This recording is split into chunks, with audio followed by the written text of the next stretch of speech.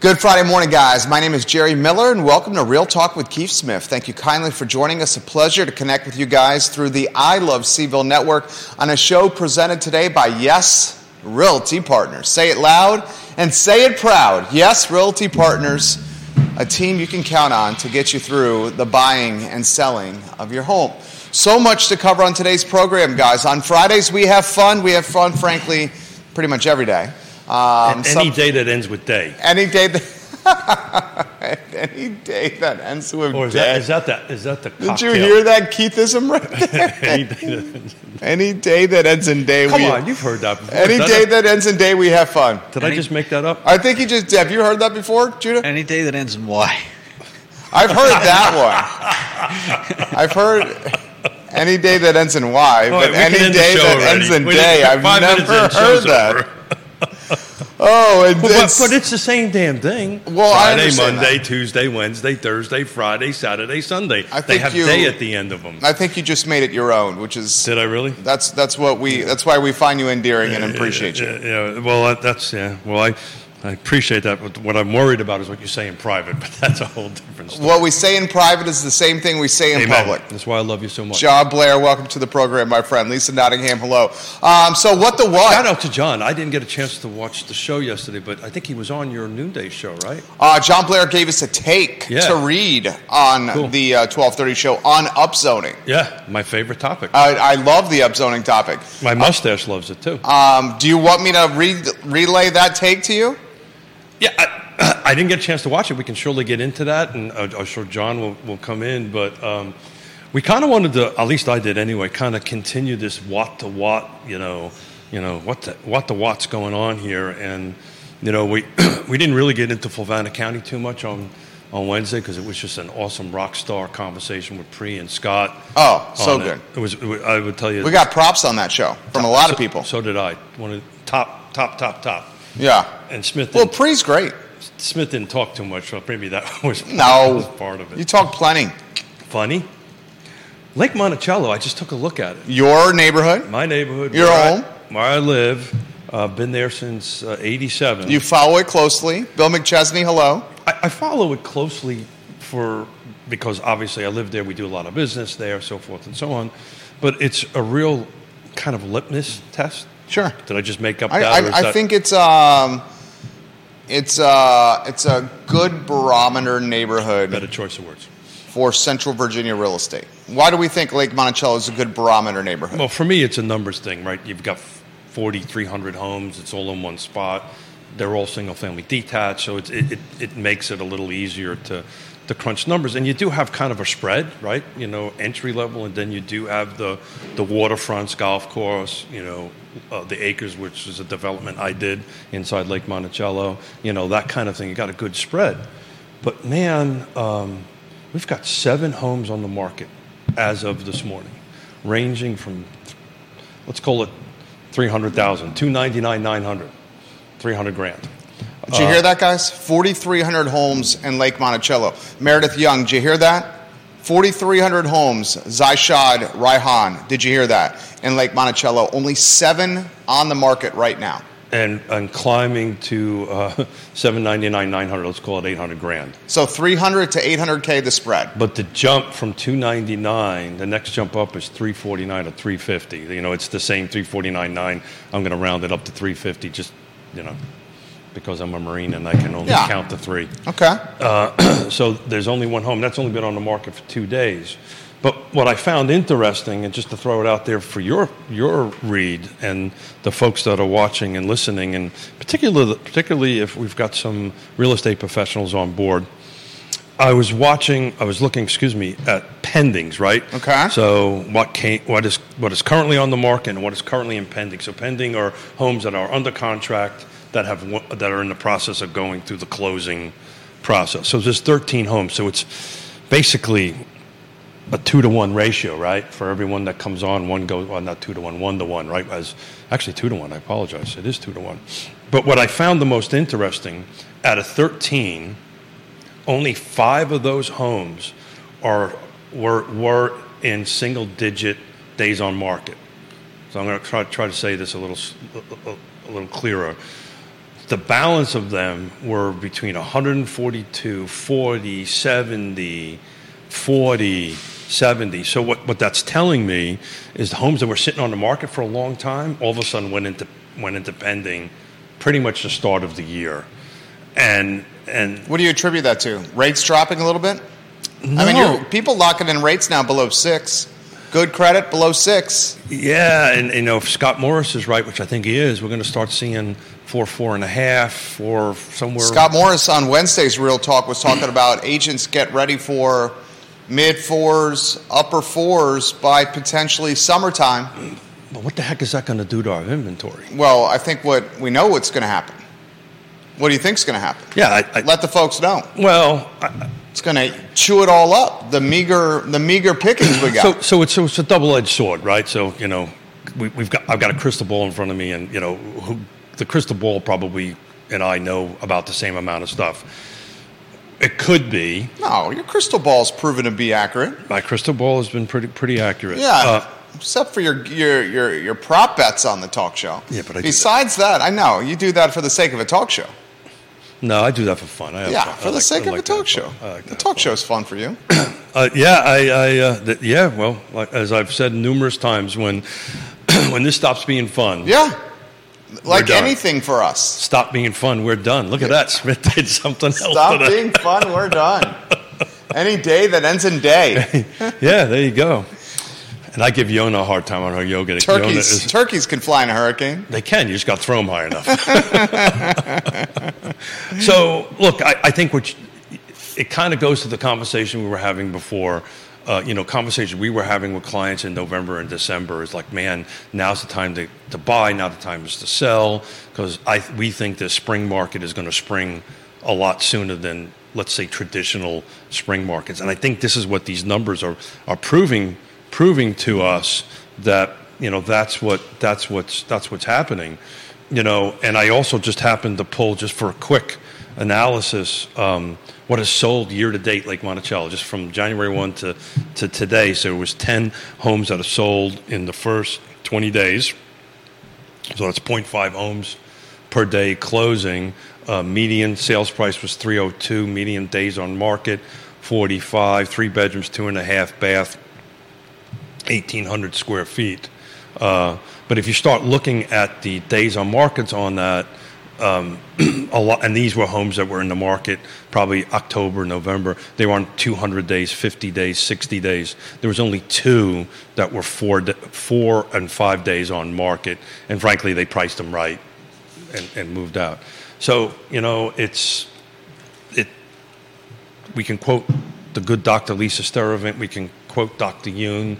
We can quote Lisa Sturtevant, the bright chief economist. Dr. Yoon, the National Association of Realtors chief economist. We can quote all these folks, but the reality of it is, the market is getting tighter. The inventory is. The overall market is getting tighter, right? I mean, we could make a legitimate argument, and I'm curious of your take here, that this may be the most, I feel like I say this once a quarter, Judah Wickower. Is this the most difficult time in the history of America for first-time home buyers? How many years have you been doing this? Long time. Every time. Every time. I mean, think about it. There's no inventory. The inventory is getting more expensive, and he's saying that the inventory is about to get even less. I think it's going to get less for a couple of reasons. I've got a couple more reports to share with you. See that? I like the reports. Coffee and reading. There you go. I like it. I read them all. There's a couple that I haven't handed to you yet. That there's some reports that have been hit the market that I'm halfway through, talking about millennials, the difficulty of millennials, and that's something we've been talking about forever to buy, right? They get hit every time they turn around, yeah. Right? It was the pandemic, and then student loan debt. Interest rates were too low. They were competing against folks baby boomers, look like me, empty right? nesters, and it's still just getting more difficult. Now it's the inflation, the groceries, the gas. That's exactly what this article. The credit cards. Yeah. It was a national report, and it was that inflation was basically the key thing, which we talked about that when it started. Yeah. Mid 2022. I mean, have you had this thought? What happens if housing gets out of control again, and how Jay Powell's going to respond to that. That's a great question, and I'm surely not smart enough to answer it. Because you're basically saying that the inventory is about to drop, which is going to make the price points uptick again. Well, I don't have it in front of me, but again, the barometer is Lake Monticello. I kind of just keep a track on that. A month ago, it wasn't 7 homes. It was double-digit now, 20, 30 homes on the market, right? And we were having the conversation at that time, okay, my inventories may be starting to get back to normal, right? Normal, just again, to focus at Lake Monticello. Normally, it's a normal market of my years of being there. It's about 1% is kind of normal. So that's about 40 or 50 homes on the market is kind of a normal thing. My God, we have 7. Well, another interesting thing, which I pull new construction out. There's 6 new construction in there. When was the last time we talked about paper houses? Paper houses in Lake Monticello. But these are homes that are ready to put a contract on today and close in a normal process. But they're ranging, basically, the median sales price, so that is $595,000, but list price, excuse me.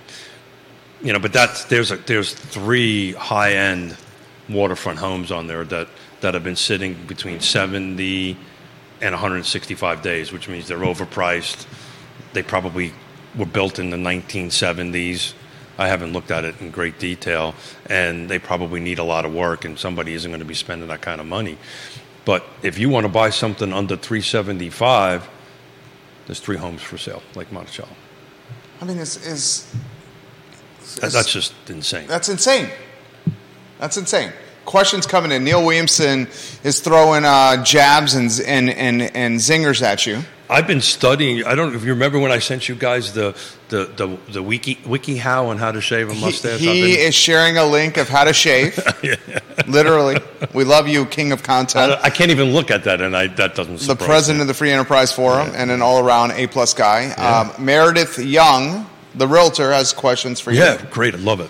Love to do some market analysis or do some case studies. Were there price adjustments on those that went pending in the beginning of the year, or did more buyers enter the market, Keith?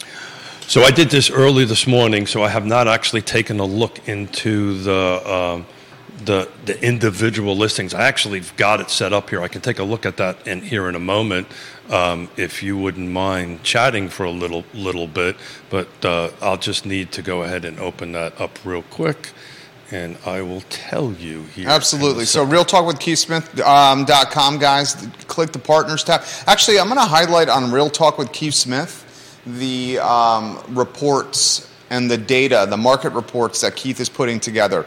He's got Albemarle County 2022 year-end data, Charlottesville Albemarle Area Association of Realtors 2022 year-end data, the year-end data for Charlottesville City and Fluvanna County. So if you go to realtalkwithkeithsmith.com and you click Market Reports on the menu bar, you can see the year-end data for these municipalities, number of homes sold, single-family detached homes sold, attached homes sold. This is just great data, and it's in very digestible form. Did you ask him if we were uploading all the reports to that tab that he sends to us, Keith, or Judah? Yeah, Judah and I talked about it this morning. You did talk about it this morning? I edited, and actually, if you would like, you can buzz through some of the Fluvanna slides. I did fix them a little, or based on some awesome feedback from listeners and viewers. Thank you very much. But it's just these sets of slides that are going up on the website. It's just Fluvanna. I didn't get a chance to do the other ones. What I was requested to do, are you on a 3-shot? Let's weave them in on a 3-shot, Judah Whitcower. Go ahead, Keith Smith. Yes. So what I was requested to do is in the color bars to put the percentage year-over-year change instead of the dollar, which was a really smart recommendation. Came from about a half a dozen folks that were watching, and just trying to make them better. So if you're looking at this and you're looking at the tabs, anything I can do to make them better, just reach out and we'll go ahead and do that. To answer the question from Meredith Young. Yeah. So I'm looking at what is sold in Lake Monticello. We're looking at median. So I think to answer a question, the list priced The median list price was $304,700, and the sale price was $302,500. It's within a couple of grand. It's awfully close to flat, and you'd have to take a look at some of them. It might be because of seller concessions and so forth and so on, but you're looking at a pretty close list price versus sales price, and I think that's what Meredith? That's what Meredith was looking at. But you can take a look at each one. A simple search on Paragon will produce this for you. But yeah, so it was on a median level. It was awfully close, a couple of grand, not even a couple of grand difference between what list price was and sold price. So that's what it went on the market for and what it closed for, and that's pretty darn close. Let's say we get to what Scott Morris says. Interest rates this summer, 4.5%, 30 fixed with good credit. What happens? Well, so what happens and always happens, and we've been talking about this, and again, if you start digging into what I gave you from the good doctor, it was echoing what we've been talking about for quite some time, is get your trusted advisors. Now's the time to buy. Now's the time to sell. It's always the time to do that. But to get your trusted advisor to help you navigate that through that, and it was very interesting in her presentation she did in the written version of it and it's why we're doing this so much now on Real Talk with Keith Smith. It's all about local data. It's all about what's happening in my neighborhood or my street or my jurisdiction. The national data is really good stuff, but it's not impacting you or me on the street, where we live every day. So this is great data to provide. To answer your question, I'm trying not to, as you probably know. I have noticed that. Look, it could go the opposite way. If interest drops, we're thinking the buyer's going to come in. It also could help inventory, right? People can decide to put the homes on the market because it's kind of a balanced scenario, right? People may not be putting their homes on the market, and we hear this because they don't know, they can't buy. No, I think why people aren't putting their homes on the market now is they secure, or a portion of the population secured generationally low interest rates. That's a whole separate column. And whatever they choose to buy again is going to be at 2x the rate. Yeah. And it's going to be more expensive. Well, I know you watched the presentation Ned Galloway and I gave, and I made that comment to Michael Payne that, or maybe it was Pinkerton, I can't remember which one, that, it's going to get tighter because if Keith and Jerry bought 4 years ago or 3 years ago, we're going to probably stay in that. And the life changes happen, right? Yeah. More kids, hopefully, more grandkids, that kind of thing. Why would someone list? Why would someone pay 15, 20% more on purchase price at an interest rate that's 2 times what they currently have? But there's a calculus, especially when assessments are going up. But if they have received more equity in their home, if they bought it 3 years ago, and look, we could probably do this in full.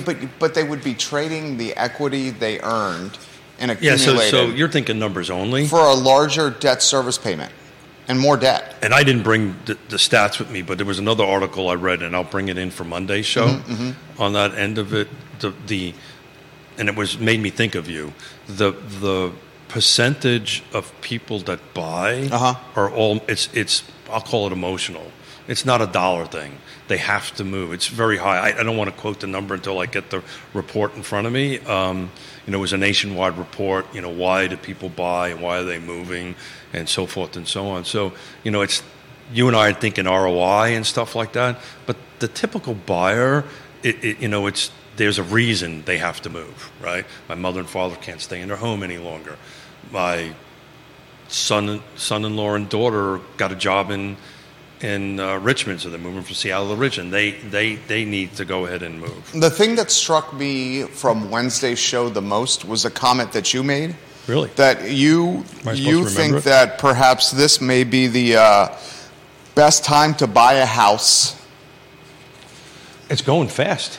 And the reason you're saying it's a great time to buy the house is because the buyer may have more negotiation leverage than they've had since COVID. Those were basically the comments you said. Yeah.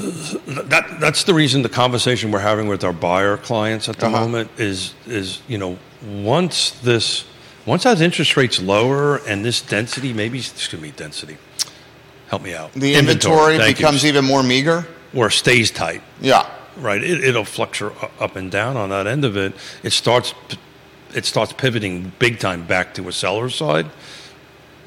Location's going to matter, right? Not to shed any negativity on other jurisdictions, but if you're further out in Buckingham or some of these particular areas, this data will look very different, right? Yeah. But if you're, in the right location, right price, right features, right conditions, you're going to be still driving the ship because of the lack of inventory at that particular point. Again, under 375 and under Lake Monticello, there's only 3 homes. And they've all been on the market for less than single-digit days, 9 days, 2 days, 5 days, that kind of thing. They won't last. This time next week, they'll be pending. I'm confident of it. So, back to your question, though, if I bought, and I'm going to try to get it to one of the slides here that I did, the percentage difference between buying it 5 or 7 years ago, you've got a ton of equity in your house. And you're kind of making maybe a lateral move, maybe spending a little bit more, but getting a little bit more house than what you were. So all these factors, there's just not one simple factor that plays into it. You want to get the slide on screen now? No, I've got to look at it, figure out which one I want. Is that the slides? You want me to multitask? Yes, I do. Yes, I do. Are those the slides on Real Talk with Keith Smith? I have not had enough coffee for that, Mr. Miller. Real Talk with Keith Smith, the market reports? Yeah, hold on a second. Let's figure this out. And Judah's got those ready to rock and roll. All righty, so we're going to be focusing on Lake Monticello, which is slides 5 and 6. And you got hard copies in front of you, sir. I'm on your website. Oh, there you go. Yeah. I forgot you can do this multitasking. 5 is on the screen. Slide 5, look at the screen. So if you take a look at it, I didn't add up the percentage difference. This is volume of units sold. But you can kind of take a look at it where, 2022 we were at 251, which is 22% under 2021. 2021 was plus 4% over 20. 20 was 12%. So you can see how that's kind of going up and down on the volume. We're pretty much looking at, and we've been talking about this for quite some time, somewhere around the 2018, 2019. But if you go to 6... 2022 was a drop in houses sold at the lake. Yeah. I mean, a substantial drop. Yeah. I mean, but that is 2022 is not this inventory question. 2022 was your lowest output since 2017. And why do you think that was? Well, that's pure interest rate. That's pure, what's the best way to take a Band-Aid off? Rip it. And that's what happened with the interest rates. It just got ripped off. Yeah, but you had 4 months of 2022, Keith, that were low.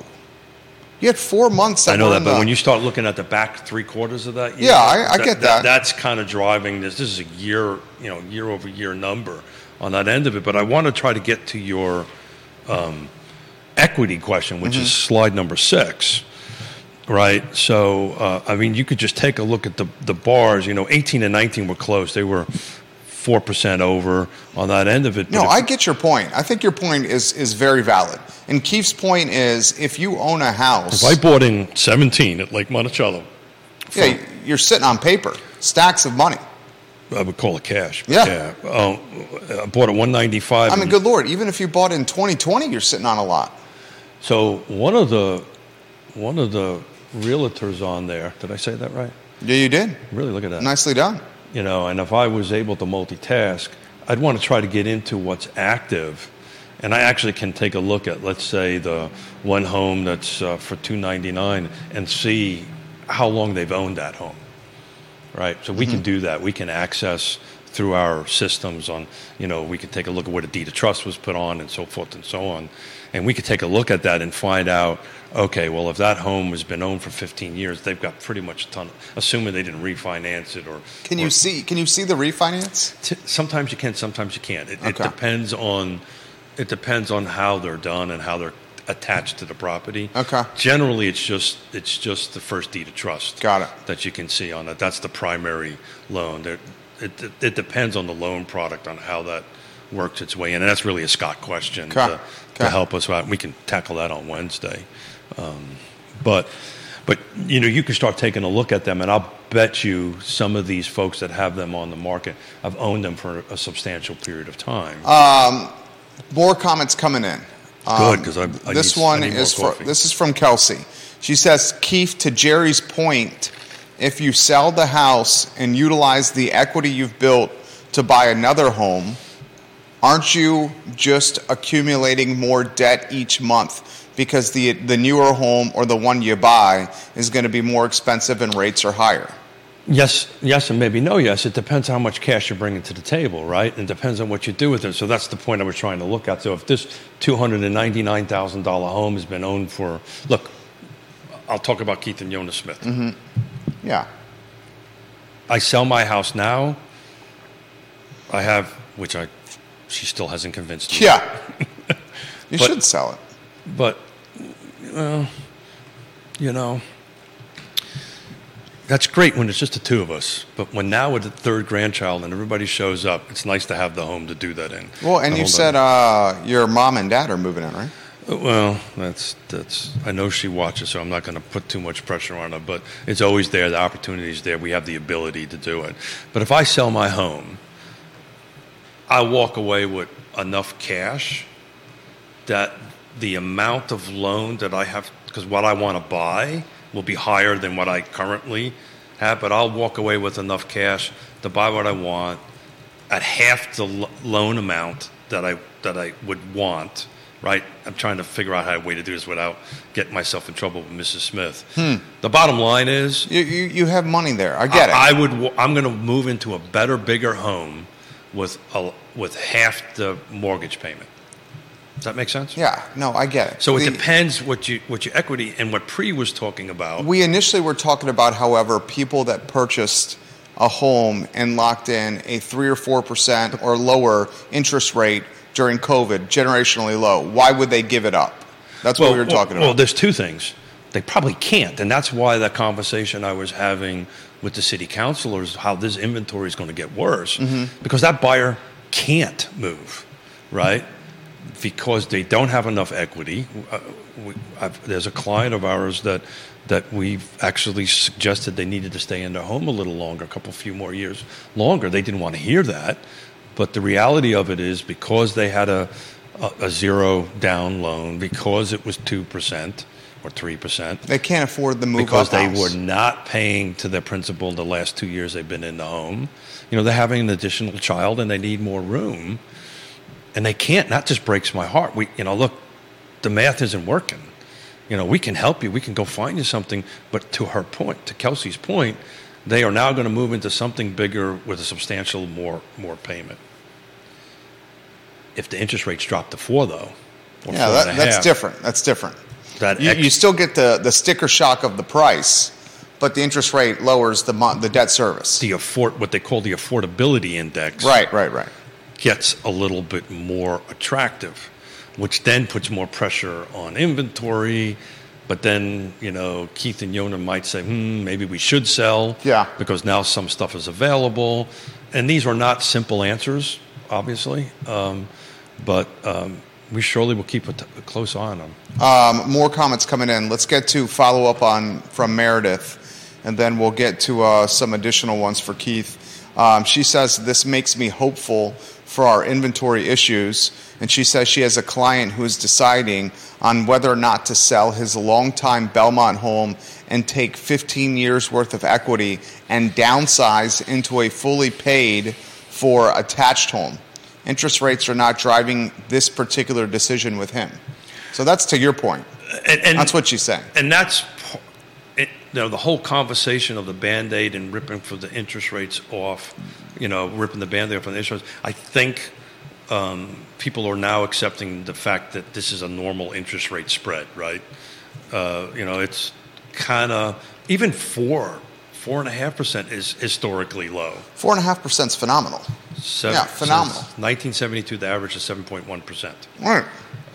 So people are accustomed to it. And now they're getting accustomed to it. We're not getting bombarded anymore by national media on interest rate hikes. Yeah, it's just becoming the rate. Well, they just move on to something else. Yeah, they've moved on to something else. Today's headline, housing headline, it was a macro one, and it was existing home sales fell for the 11th consecutive month in December. And it's hitting the slowest pace since 2010. That's according to NAR. Yeah, and so, again, macro. Yeah, it's a macro headline. And you have to, I love NAR, I love their statistics. That is, in my opinion, they're shining light on what they do, amongst other things, right? Yeah. Their list of what they do is so long, but I really dig their statistical capabilities. That's also a leading thing, right? So this isn't today, Lake Monticello, what's available, what has sold, like now. That stuff is generally a little lagging and is. Yeah, it's a trailing. Trailing. That's the right word. Trailing indicator. Christmas, credit cards, interest rates, inflation, gas. December was a slow month. Let's cut to the chase. It was a slow month. That's what it was. It was very much so a slow month. While you're chatting to me, I'm going to try to dig into this $300,000 home that was sold. I just wanted to see real quickly what the mortgage history on that is. Yeah, so in 2016, that $299,000 home, there was a first deed of trust put on for $233,000. So whatever that math difference is assuming they sell for that, is their equity less any cost of closing and so forth and so on. So you do have that capability. It's interesting. It must have been a new build, because in 21 it was sold for $55,000, which is just a lot. So Matthew Ferguson has a question on investors, and he says, Keith, are you seeing investors jumping back into the market with rates starting to get lower? It's funny. I'm working with 2 investor clients right now, and what's happening with the investment loans through the normal process, the percentage DPs, down payments going up, right? You've really got to bring 20-30% cash to the table for investment loans to really take you seriously. I was on the phone with Scott yesterday on a couple of clients that we're doing that, and they want to kind of do the 10% down payment kind of thing, and that product just doesn't exist on that end of it. More than likely what you will see in investors right now is cash, because frankly I don't want to go down the 1031 rabbit hole, but that's kind of what I'm seeing right now, both on the single, the investment for the single family attached and detached and the commercial parcels. There's it's this time of the year, people are starting to figure out what to do with their cash. And that may be what they're doing. A bigger question to look at is the street is starting to get out of this business. There's a couple articles I read that, You're talking hedge funds. Hedge funds. Yeah, why do you think that is? I don't know. I'm going to guess at this point. I think maybe the ROIs aren't really... Yeah, definitely. Well, rents are dropping. Rents are well, they're dropping, but they're still inflated, right? They're still high. So I think that's what's going on. Rents are kind of coming down. I think their ROIs, or their what they call their cap rates, right, are super narrow.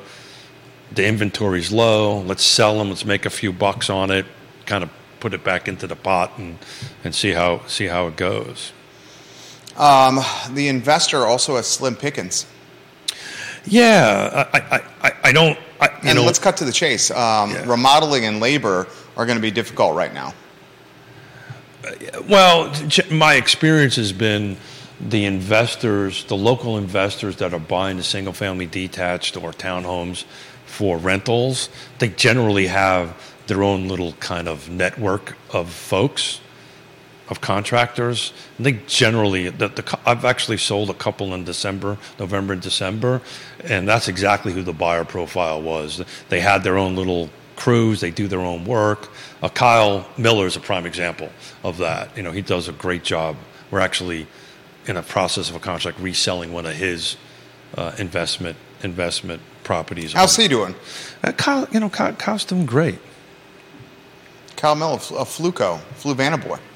Yeah, so you knew him as a kid. So I'm looking. I've known him right? for a while. Yeah. So I'm just looking down through the Lake Monticello. So the next property that's available is $349,000. And to your point, that home was bought in 2021 and has a mortgage on it for $245,000. So that's a huge jump from $245,000 to $349,000. I'd have to take a look at it and see, why that is and so forth and so on. But to my point, assuming they sell that for it, that's a substantial amount of equity that they're going to be pulling out of since 2021, assuming it sells at that price point and it's only been on the market. That one's been on the market for 9 days. You haven't had a chance to address Michael Payne's comments of building our way into affordability. Because on Wednesday's show... There's a lot of football going on. On Wednesday's show when that came up, Scott and Pre were here. Yeah. And so on Tuesday's council meeting, Michael Payne basically said additional supply is not going to create affordability around here. Yeah, so let me see. Where was I with him? So I chair a data committee for the Regional Housing Partnership, and Michael's on that. So we got an opportunity to spend a little bit of time together. So what the Regional Housing Partnership is doing, and I'm helping them through this, is taking all this stuff we're talking about every day. I just told them just play Real Talk and then we should be good. But we're taking these datas and these slides and we're creating a format on their website that they can look at that. Look, the inventory shortage, not one thing got us here, right? But the lack of product, the lack of home, the missing middle to Neil Williamson's point is needed. If you can't fix the inventory, you can't fix the what. All the other pieces of the puzzle don't matter. It really needs to start there. Look, we've got to turn red tape into green tape, right? That's huge, right? You've got to be able to make this process a little bit simpler. You've got to, in the city, we had a land trust board meeting last night, and they have all these great ideas, and I'm the chair, and I kind of raised my hand. I said, so where's the capital coming from, folks? Right? We can't use ADUs, accessory dwelling units, in the city right now, we, meaning the land trust, to help housing affordability, regardless of cost and all this kind of great stuff, because it's required to be owner-occupied. Well, we may own the land, but we don't occupy the primary structure. So we physically can't do anything on it. Now, my hope is, when I lose my mustache, and I've been practicing. June 19th? June 19th. What's up, Kevin Yancey? Yeah, I think it may go long before June 19th, to be totally honest with you. Kevin Yancey, don't forget that bottle of bourbon for Scott Morris. Want to put that on your radar right there. What was that bet structure? I can't remember it. It was Yancey and Higgins, I think, bet that interest rates would get over 8%, and Scott Morris said no way. By the end of the year or something like that. Yeah, by the end of the year. Neil Williamson watching right now. So the land trust... Thank you, Neil. Thank you, Neil, for what you're doing. I know he's super busy in Richmond. So the land trust cannot utilize land that it owns to build ADUs? We literally discussed it at the board meeting. So it would be the primary residence and then an ADU on the land. Okay. Is that what you're saying? I'm going to try to do this without getting into the weeds on it, but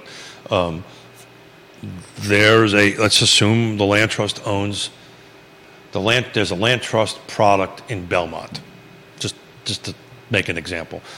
We own the land, but we lease the land through a 99-year lease to the owner. The owner buys the house. We own the land.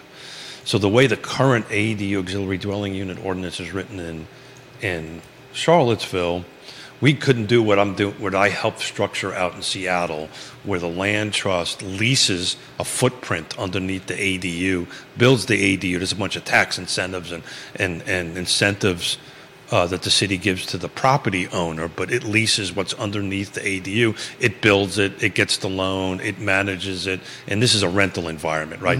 They rent it out to the 80% AMI. It helps the stock. It works out great. You can't do that in Charlottesville because you can't build an ADU unless it's owner occupied. We may own the land, but the owner of the structure, the home, occupies it. So hopefully that'll get changed in this rewrite. I've been pushing that rock uphill a little bit with the city councilors, and maybe they're listening. And it still doesn't change the fact that the ADU is extremely expensive to build. It does, but what happens with the land trust and the models that were out west is, if we build them, we don't have to build them for a 30% profit markup. It's at cost. There's a bunch of grant money we can get, and so forth and so on. So it becomes a little bit more cost effective to build. Prime example is the units we built on Nassau Street. Right, we brought Christopher Bremen in from Bramante Homes, and all the vendors and subcontractors does a good job. Worked at a reduced price for us. Right, our overhead is zero. We're not, we work, we supervise for free. The cost to build is substantially less than if you were to do it, or a business would do it, because we'd be paying for overhead and markup. Did you guys talk about assessments? No, I wish I remembered that, but I didn't on it. It needs to be talked about. Yeah, it needs to be. I did not have the opportunity. My time window is pretty narrow, and I was focusing on a couple. Do you have a feel for the tax rate in Albemarle County? So I think tax rates across the board. Are they going to go up? So you and I look at tax rates very differently. My biggest concern right now is the budget. The tax rate is kind of immaterial. Because the tax rate is going to be adjusted to what the budget says. So that's where the rubber meets the road. It's this triangle we always talk about. The assessment's done. It's out there. You'll have an opportunity to appeal it. But value is already there. The dollar value is already there. Mm-hmm. The question becomes the budget, and the tax rate is just a multiplier between the two. Does that make sense? Yeah. But if the tax rate goes up, which it's tied to the budget. It's how you fund the budget. They're talking about the budget going up. So if the budget goes up, then the tax rate goes up. And if the tax rate goes up at the same time assessments are up 13% in Albemarle County, then homeowners are going to get hit twice. They will. Their tax rates will. Well, and that's going to make affordability not realistic. I will, depending on how things shake out in Albemarle County, and I've been tracking this for quite some time. My personal home, this will probably be the first time, we're awfully close to it anyway. It'll be the first time that the amount of cash that my wife and I pay to Fluvanna County for the taxes for my home will almost equal Albemarle County. It's generally always been about, value-wise, generally about $100,000 difference, plus or minus on the end of it. My personal home. So you're saying if I were to take your value. If I take my home, my 2 acres that I'm on, and bring it 5 miles or 3 miles over to the Albemarle County and drop it in, depending on how it shakes out, how both budgets shake out, both rates shake out, we really won't know that until April, May, somewhere around April. But if it goes a certain way, mine goes up, maybe Albemarle County goes down a little bit or stays or whatever it is, my cash out of pocket that I pay for my taxes every year will be awfully close equal to Albemarle County. Just think about that. Fluvanna will be almost equal. Now, that's on my current home, right? That doesn't mean everybody's going to be that way. But Fluvanna has no business tax base. All its revenue is tied to rooftops. Yeah, and if Neil's watching, he can give us the exact number, but it's in the 90s. Yeah, you have no other tax sources? Very, very little tax sources. Yeah. We've had a bunch of opportunities, but. Speaking specifically to Albemarle, how, if the tax rate the assessments are up 13%? Well, I'm working on 2 board of supervisors to come in and really be the experts on this conversation. I know, but speaking specifically for Albemarle, if in the county assessments are up, Albemarle County 13% year over year, and the tax rate, if the budget expands, the tax rate's going to go up. How's that going to impact affordability, and could that potentially counteract lowering interest rates? Well, if you have 13% more value, Just hear this. Let me see if I get this right. If I got 13%, and Neil, stop me if I'm wrong. If I got a 13% more value on the top of my triangle, right, as I'm looking at it, my bottom right-hand side of the and we got the budget. Let's just assume, for the sake of this conversation, it stays flat. The budget's exactly the same as last year, but my values went up. What do you think is going to happen to the tax rate? Well, I mean, it could stay the same. No, it'll go down. No, because they got to hit a zero budget. I don't. Right. So if my value is 13%, and Neil stopped me. He says, are you talking about the valuation or the tax bill? The total number, the total valuation, whatever the total valuation is, right? If the total valuation is $1, right? That's what I'm multiplying against, and the budget is $1. The multiplier, the rate multiplier on the value has to either stay the same or go down. Does that make sense? Am I not explaining that right? I don't think you are. I don't think you are. Look, this is what we know. We know that the budget is going to expand. I'm saying if it doesn't. Well, we know the budget's going to expand. They're asking for more schools to be built. You know, they need more infrastructure. Yeah. You know, so more money for affordable housing. More. I mean, the Albemarle County has a history of spending money. Very rare occasions the budgets go backwards. Right. Nelson County would be one example. Exception. Mm-hmm. We know that the assessments, which are based on market value, are up 13% on average in Albemarle County. We also know that the tax rate could stay the same or go up. The likelihood of it staying the same is real, but if it stays the same, the homeowner has a larger tax bill. Correct. Because the assessments went up. They'll be paying more cash. If the tax rate goes up, which is the second scenario, it's not going to get dropped. They'll be paying more cash. They'll be paying even more cash. That's exactly right. So that makes Albemarle even more expensive. Got it. And my point is, how does that start neutralizing or working against interest rates lowering this year and people trying to jump into the market from a buying standpoint if they can't afford it? Yeah, so as a general rule, tax assessments and market values are very two different things. We've covered that enough on that end of it. What it will impact is people on a fixed income, right? The folks that can't afford this bump. Absolutely. Right? As far as purchases go, it gets calculated in on the front end, you know, with your PITI. So you got your principal, interest, taxes, and insurance on that end of it. Your insurances are going to go up, all this kind of stuff. Get in that. So that's all kind of thought through. Everything's more expensive. On the front end. But there is a possibility that the rate could go down. Right? There is a possibility that the rate could go down. I agree with you. It's pretty minimal possibility because values are up, the needs are up. It depends on how that ratio goes between what the budget is and the value going up. I just don't want folks to think that tax rate is the thing to be looking at. It's really the budget in relationship to the assessed value, the total assessed value is how that rate is going to be determined.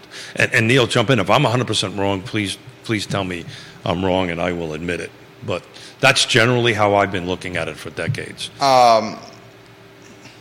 It would be beneficial to have Neil Williamson here to explain equalized rate. That's what you're spending. That's what I'm talking about, and that's why when Ned Galloway and other Board of Supervisors say the most important thing to watch is the discussions and the language that they use, much like our friend, the new Fed chairman, right? The Fed chairman, Jay Powell. You know what they are saying is more important than what they're doing. So if they're saying we want to hit to an equalization, that means globally. That doesn't mean your individual tax bill will be that, but what they're trying to do is get to zero so that the amount of cash that you take out of your pocket is close to the same as it was the year before. Bill McChesney says the city and the county are pushing the state legislator to let them add a penny to the sales tax to put towards school infrastructure. Yeah. That is true.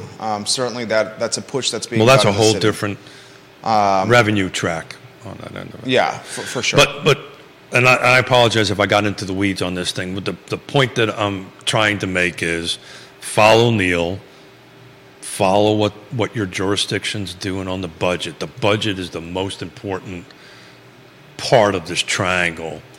They're all required for an equal side triangle to function, but the budget is the next big thing that everybody needs to be keeping a close eye on. And it's getting to be budget season. It's very interesting. Ned Galloway and I on Wednesday were going to give a presentation to the Fluvanna County Board of Supervisors, but they had 4 public hearings on, and they asked us to defer it, and we're having a conversation on when we can do it. And you're hearing, this is budget season. Most jurisdictions will be focusing, local jurisdictions, budget. So we'll stay in tune with this, but please follow Neil's writings. He'll keep you on post. Free Enterprise Forum, Neil Williamson. The comments are coming in. Good. This comment is from Spencer Hadley, who says, regardless, we're still paying more money in June and December to Albemarle County come tax time for our homes. You're 100% right. I'm hopeful that you might get to an equalization, but the reality of it is you probably will. I'll be paying. No, 100. We will 100%. I'll be paying more in Fluvanna County, Greene County, possibly more. But the only way we're not paying more on our house is if the tax rate goes down. We got to give a shout out to Greene County because they gave money back. Yeah, Greene County gave money back. Nelson County, Jesse Rutherford, they did a budget neutral. Yeah. They did not increase the spend for Nelson County last year. That was last year. We don't know what they're doing this year. And budgets. This is, if those have been watching the show on a regular basis, this is the time I start bringing elected officials in to start having this. And that's my point, that there's examples around Albemarle and Charlottesville City where it's being done. Yeah. Yeah. Well, you got to take. We're looking at. Albemarle County and there's Charlottesville City. 250,000 people. How many people? 300,000 in Central Virginia, roughly. Yeah, but Charlottesville City's 50,000. Albemarle County, let me give you the exact population. Central Virginia is roughly 300,000 people. Yeah. And then, the services and so forth and so on that has to go with that versus Fluvanna County, which is, 30,000, somewhere around there, if I remember. 2021, Albemarle County had a population of 113,535. Yeah. So, I don't know if you can pull up Fluvanna Counties or Greene or whatever. Yeah, I can do that. But, my suspicion is it's a quarter of that, more than likely. Fluvanna County is 27,723. Yeah. So about 25% of Albemarle. And 44% of that number lives at Lake Monticello. Greene County, Virginia population. What do you think that one is? I'm thinking under 20, but I may be wrong. Good guess. 20,968. Yeah. So 21K. So let's call it, for simple math, somewhere around these jurisdictions are around a quarter. I'm assuming Nelson is probably Nelson County's 14,790. 15,000. So you're utilizing the population to say they can go neutral budgets year over year or give tax dollars back to taxpayers because their population is minuscule. Is that what you're saying? No, what I'm saying is the services that the jurisdictions render are not as big, right? And they don't have Albemarle County has paid fire department, right? Nelson doesn't, right? So there's an expense item there. So the level of expense items for these different jurisdictions. Ned Galloway watching the program right now. He says it sounds... Ned, I'm trying to dance around this, brother. Ned Galloway leaves a funny comment. Oh, God. I told him, what my wife said about... No, you got to hear this comment. Yeah, I'm trying. I don't want to hear it. He says, it sounds like it's time for me and Neil to make an appearance on the program again. Well, I think it's time. Absolutely. Well, look for a text. Supervisor Galloway, you did not like Keith's explanation on equalized on the budget and on tax rate and assessments? In other words, he's saying, Smith, stay in your lane. God. We had a great presentation on Tuesday with Ned with the city, and he said some kind words about me, which I didn't deserve. You don't think he explained an equalized rate well, Supervisor Galloway? Oh, I love Ned. He cracks me up. Yeah, my wife said, so how's your other bromance doing? She talks about ours a lot, and she's been talking about Ned and ours with our little presentation series we're doing on the thing. Look, yes, so Ned. We need Ned. We need Neil in here, or Ned and Diantha, or somebody like that we can talk about this, because now's the time that the point I'm trying to make is now's the time to pay attention to this. And we'll bring folks in. Neil sharing some links to the Free Enterprise Forum as we speak as well. And what? No quip from him. No. Oh, he's already. No zinger? I chose not to mention his zing. Really? To you on your explanation right there. Well, sometimes I vet the comments. I appreciate that. Yeah. Thank you. My buddy Keith over here can be a little. What's the word? Sensitive. A little sensitive. Yeah, a little sensitive from time to time. In other words, he plays it like he's a tough Marine. Yeah, but then afterwards, I go cry in the hall. He's very sensitive. I am very sensitive. Yeah, well. I think your daughters would agree with that. Oh, yeah. I'll walk in and go, rah, rah, rah, and they just laugh. Go, yeah, go away, little man. So. Yeah, we'll bring folks in. That's kind of been my plan for some shows going the next couple of months while the budget process is going, and this will be a great opportunity for elected officials to talk a little bit about it, and folks to ask questions in a long format version. Neil, you can unfilter. Go ahead. Go. Neil does say this, that Albemarle County, by the way, as a jurisdiction, had the highest local government spending index rate in Central Virginia. And he says the local government spending index rate, the LGSI, an updated LGSI, will be published later this year by the Free Enterprise Forum. I love that acronym, Local Government Spending Too many acronyms. Index. Right. Too many I like it. I like what he does. Smith can't. I like how he covers the government as if it was like a baseball team or a basketball team or a football team with the stats and the metrics and the KPIs and the acronyms. He kind of does that. He does a good job of taking something that is somewhat dry and complicated and unapproachable. Like government, and he makes it approachable with pop culture references. More comments coming in. Yeah, enough on the kudos to Neil, because I've got to think of a way to get back to him. Wait until next week when I make this announcement that next week when I formally can do it on something that. What, are you running for office? No. You saw Dave Norris is running for office, right? I did. No. It's another national award that I want. Can I? No. I've got to wait. I got to wait until the press release goes out. I'd like to spill the beans. No. I know. I can't spill the beans. No. Can I spill the beans? No, you can't. Okay. You can't. Remember how much this thing weighs. I know. Don't throw that. Well, you just knocked off your magnet. There we. Dude, you're doing. Let me see. Does it stick? It doesn't stick. It doesn't stick. Do you have any metal in there? Most people think I do have a lot of metal. Somewhere in your body? Any metal somewhere in your body or no? Yeah, that's a little personal. The marbles in the head aren't metal. Angie Shoup says this. Hey, Angie, how are you? Greene County residents have not received anything back at this point. We are told possibly in February. However, not everyone will get a refund. Yeah, it's a case-by-case basis and all that. But Angie, the fact that Greene County is giving money back is a pretty awesome thing. It's monumental. Well, monumental. Or they took too much the year before and they realized, oops, we took too much, and they want to give it back. At least it was. They made an effort to try to return. Yeah, Charlottesville City has a surplus of like $27 million. Yeah. You know what you do with surpluses most of the time? You end up spending them. My account number is... Yeah, send it to Keith.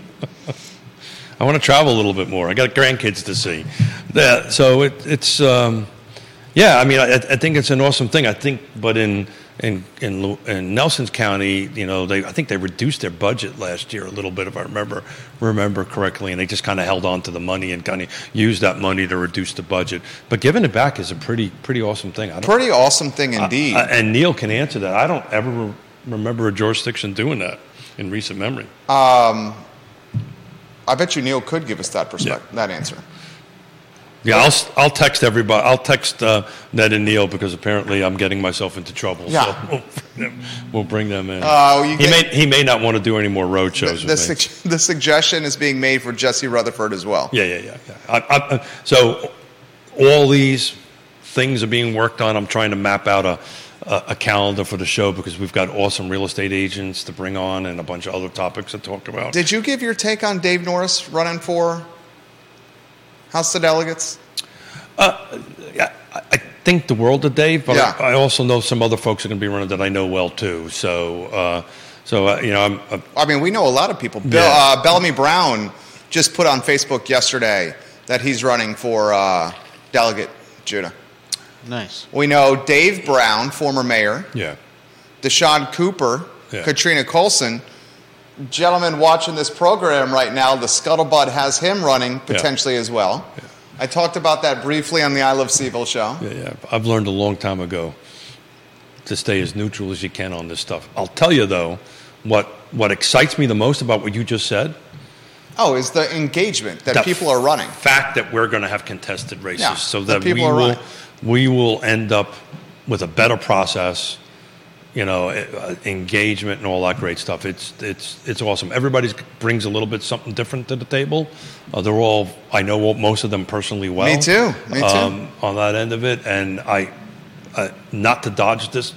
You're kind of dodging. I'm kind of dodging it. But anyone. You know a lot. You know everybody in this race pretty much. Do you know Katrina Colson? I do not. That's probably the one I don't. She is on the school board, the chairwoman of the school board. I will say this much, and I do not want to sound like the politician. Okay. But any one of them will do very well. The fact that we're going to have a contest potentially, we don't know that yet, right? A contested race is going to be. When was the last? That's going to be awesome. I wish we'd see more at the local level, right? But yeah, I'm excited about it. I'm excited about watching. City Council, we know Lloyd's running again. Yeah. So do we have any insight on Michael Payne? I do not have. I think it's safe to say now that Sina McGill's not going to run again. If she's quitting in the middle of the first term, she's not going to run for re-election. That's safe to say, right? Yeah, for 35 years. You'd say that's safe, right? Yeah, 35 years of doing this and talking to elected officials, I don't ask that question unless they volunteer it. Well, what do you think? Lloyd, in your seat, announced he was running for re-election. Yeah. That's no big surprise from me. Michael, I can see him doing that. I can see him running again. I think the question is do we have it? I haven't really kept a close eye on it. You may have some insight on this. Anybody putting their hat in the ring for the missing seat? Do you know anybody? I don't know anybody. Do you know anybody, Judah? Does Neil know You're anybody? talking about for city council. Yeah, to fill out the rest of the... Fill Sina McGill spot. Yeah, for the rest of the thing. I have not... I've been busy doing multiple other things. I have not... Ned Galloway says, and this was in relation to my comment. Hey, Ned, go sell a freaking car, will you? Leave me alone. He's cracking me up today. I said, someone that's watching this program, the scuttlebutt has him running for the open seat in the House of Delegates that Dave Norris is running for, Bellamy Brown's Contested running for. races matter. Dave Brown's running for, Katrina Colson's running for, Deshaun Cooper's running for. Yeah. And Ned Galloway responds to that comment by saying, Neil is running? Question mark, exclamation point. That would be a neat trick. I happen to know he doesn't live in Albemarle County. Well, actually, he could. No, is he in the same district? Who? Is Greene County in that district? No. Greene County's not. Yeah, that's what I thought. Yeah. That would be a different seat. Yeah. So it looks. What I love about being the executive producer of the show, I think I am anyway. Why do you do it in air quotes? Because I think we've got people watching and listening, telling me who's coming in. I think they are. And they may be saying, we're going to come on your show and you need to sit down and shut up. I think that's what he's doing. I think that's what he's doing, right? But anyway, the good news is I'm not smart enough to figure that out. So I asked this question on the I Love CVille show yesterday. Hey, look at the time. Got to go. I asked, and we'll get to these other comments. I asked this question on the I Love CVille show yesterday. Lloyd Snook is running for re-election on city council. Yeah. Lloyd Snook gets to pick who fills Sina McGill's open seat. Is Lloyd Snook... No. Is that the way it's set up? Does he City singularly... council does. Okay, the four guys. Yeah. The four guys. Yeah, got it. Well, we want to Pinkston, Juan Diego Wade, Lloyd Snook, and Michael Payne. We want to pick who is filling Stephen McGill's I may have spot. got a lot of things wrong today. That I know they all have to vote. They all on. have a pick. It's not one individual. Here's the question I have for you. Is Snook, he's one of four making this pick, the person he chooses could run against him in the general election? Is he picking potentially his competition? So it's all of them. Or should he sit this out? Yeah, but it's all of them because there's no... Snook, Payne, Pinkston, and Wade, the four guys, get to pick who fills Stephen McGill's spot. Okay. Whoever they pick could choose to run in the general election in November and challenge Lloyd, who's running for re-election. Okay. Should he sit this out? Or should he make the pick? You're saying should he excuse himself? Should he not vote for who's going to fill Stephen McGill's spot? And your rationale is what? Because this person, whoever he picks, could run in the general election against him. But is it a conflict of interest? That's what I'm saying. Got it. Is it a conflict of interest? As far as I'm concerned, it's not. I may be wrong, but it's not a conflict. Just asking a question. It's not a. That may be something. I mean, the only way it would be a conflict of interest if it's his wife or a family member or something that he has a direct connection to on it. I would think that he would have to recuse himself from that vote. Again, this is such a rare thing, by the way, that happens. There is precedent. This has happened before. It happened in Fulvana County. That's how. I also think Michael Payne's going to run again. Yeah, but for election. But I'm talking about process at the moment, right? People put their hat in the ring. If there's some sort of, I'm assuming, some sort of personal connection between Michael Payne and whoever, I would think he would have to recuse himself. But somebody much smarter than me would have to. No. I think you're 100% right. I'm just curious if it's a conflict of interest that whoever they pick to fill Stephen McGill's spot, they could be their competition in November. Yeah, but that happens every election cycle. So why would it be? No, that doesn't happen. Filling someone's spot who quits midterm doesn't happen every election cycle. No, I understand that, but unless there's a direct conflict of interest of some way that we don't know about, it's no different than if the next election cycle come and McGill was still there, right? That person could run. I don't follow the train of thought, but I'm only on my second cup of coffee. Daniel Pettit, welcome to the program. Hey, Daniel, how are you? The Democratic primary for House 24, rather than the general election, will be the coronation. Neil Williamson basically saying whoever wins the Democratic Party race, the primary for this delegate seat is going to win the overall seat because the district leans so I would 100% agree with that. I'm curious in that race. I'm curious to see who sits out as potentially an independent, because I think Bellamy Brown for city council, he ran as an independent. Is Bellamy Brown going to run for delegate as an independent? Will Dave Norris run as an independent? Anybody can run as an independent. That's what I'm curious about, because if you run as an independent, then you don't have to get involved with the Democratic primary. But I get it. But to Neil's point, it would be a really difficult achievement to actually win it, right? You could peel a few votes out, right? I mean, I love my fellow brother Marine to death, but I think I think the game is. So what's Bellamy? You're saying Bellamy's going to run as a Democrat?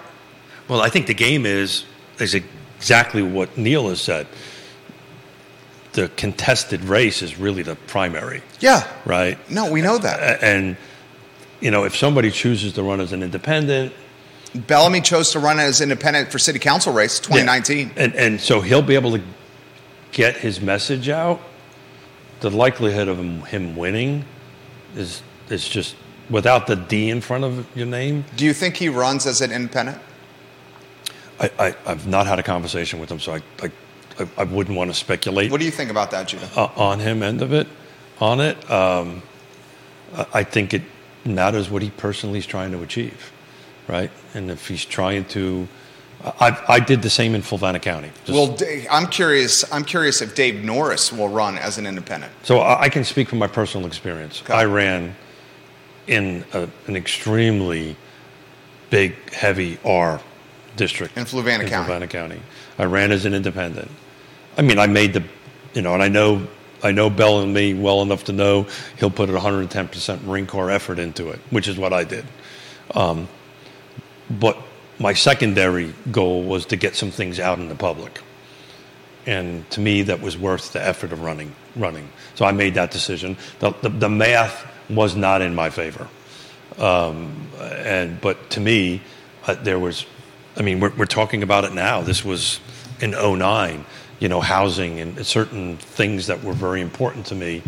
I wanted to get on the table and force that conversation and a debate between myself and the person that was there for 3 decades, and force that individual to have a conversation publicly. And you did. About it. You did. So that depends what Bellamy's trying to, I don't know, but he's trying to achieve. I would think, no, and we both know Bellamy well. I would think that wouldn't surprise me if that was his path. Getting something out there? Yeah, I think Mr. Brown wants to win this race. If you heard the first end of it, I went in at, we're 2 Marines, right? Okay. You can't think failure. You're always thinking forward on the end of it. But you do have a plan B, and you have a plan C, and you have a plan D on it, because plan A always falls apart as soon as the first round goes down range. I would not be surprised that if plan A doesn't work, plan B is to get certain things out on the table and force that discussion to be had. That wouldn't surprise me. I may have it wrong, but it wouldn't surprise me. No. I think that's a pretty good read. That race is proven to be pretty competitive. I'm excited.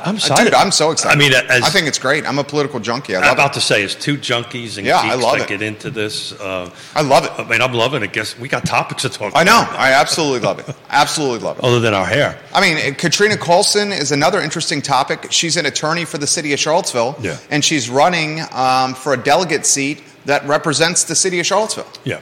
I find that intriguing. I think, how do you work for the city of Charlottesville and then also represent the city of Charlottesville? Yeah, so you'll. I'm very intrigued how she navigates that. We have a pretty large pool of potentials and announceds at this point, right? And they'll start. And the speculation is another gentleman that's a friend of this program is going to announce for this race as well. We'll let him make that announcement. But we like him a lot as well. Maybe the time I make my announcement on my new national award, and he should make that announcement on Real Talk with Keith Smith. Maybe we can do that, and it would be my pleasure to do that. It'd be fun to have him and Dave together, though. That'd be a fun conversation. Wow! There we go. That'd be a fun conversation. I like it. Weekend plans, my friend? Working, believe it or not. Okay. Busy weekend. We're the numbers are proving it. We're back to. You're always busy. You're always busy. I got to be honest. Pretty much from the beginning of December until now, we're doing a lot of planning. We've spent a lot of time with family, and so forth and so on, and. Enjoyed the time, man. Enjoyed the time with the family and all that stuff. But we are now, our 50% is quite a bit, but we're back up to cranking at 100% and helping people. And, as the numbers are proving, you really need to do your job well to help clients. A couple of years ago, it was a little easier.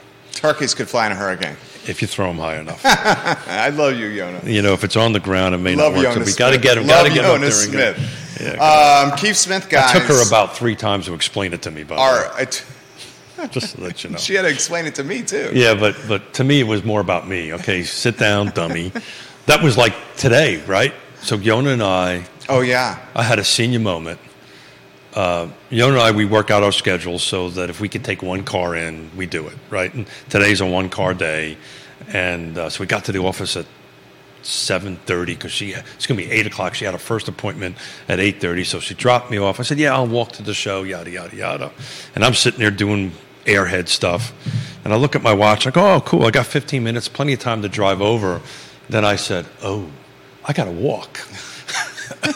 And I totally forgot I had to walk. At least you're close. Yeah, at least I'm admitting I'm in there. X Park to 4th Street, what's that? Takes me 15 minutes. 15? Yeah, that's close. Yeah. And it wasn't super hot today. It wasn't was a good, hot. pleasant walk for you, right? It's a pleasant walk. It actually took me about. And a lot of people. The most difficult aspect is getting stopped by That's people. exactly. Yeah. That's exactly. And you don't want to be rude. No. I got stopped a couple of times. Yeah. Mostly by the cops, but anyway. You should hear some of the stories of who stops them. But that's for a different show. And some of it we probably can't talk about. That, no, 100% not. Little ears. We got little ears. Some of it. Downtown Charlottesville for you. Yeah. Some of it is downtown Charlottesville for you. Yeah. Keith Smith, guys. Yes, Realty Partners. All around great guy. High character guy. The star of Real Talk with Keith Smith. I very much encourage you to go to realtalkwithkeithsmith.com. The website's becoming more dynamic, and it was already pretty darn good. On the menu bar, there's a tab called Market Reports, where Keith has published data from Albemarle County, Charlottesville City, and Fluvanna County, along with the entire Charlottesville Area Association of Realtors footprint. And this data is digestible and easy to understand. So media that watches this show, TV stations, newspapers, radio stations, use that tab and Keith Smith as a resource for your interviews. Well, all that stuff comes from CAR. Yeah. Comes from our local MLS. But you get it out fast. Well, I just laser focus on a couple of high-level things and kind of try I like to do it. I'm working on Green, Nelson, and Louisa, and then I'm going to jump across the hill and do in Augusta and Stanton to do that. Norfolk. Rio. Yeah. Why do we do that to us? It doesn't matter to me. I just make up stuff anyway. So. I speak Keith. Viewers and listeners, have a good day, guys. Have Judah a good weekend. does as well. I Love CVille show, guys, in 54 minutes. Thank you for joining us on Real Talk with Keith Smith. So long. I'm trying to see if I got some texts from people. Staunton.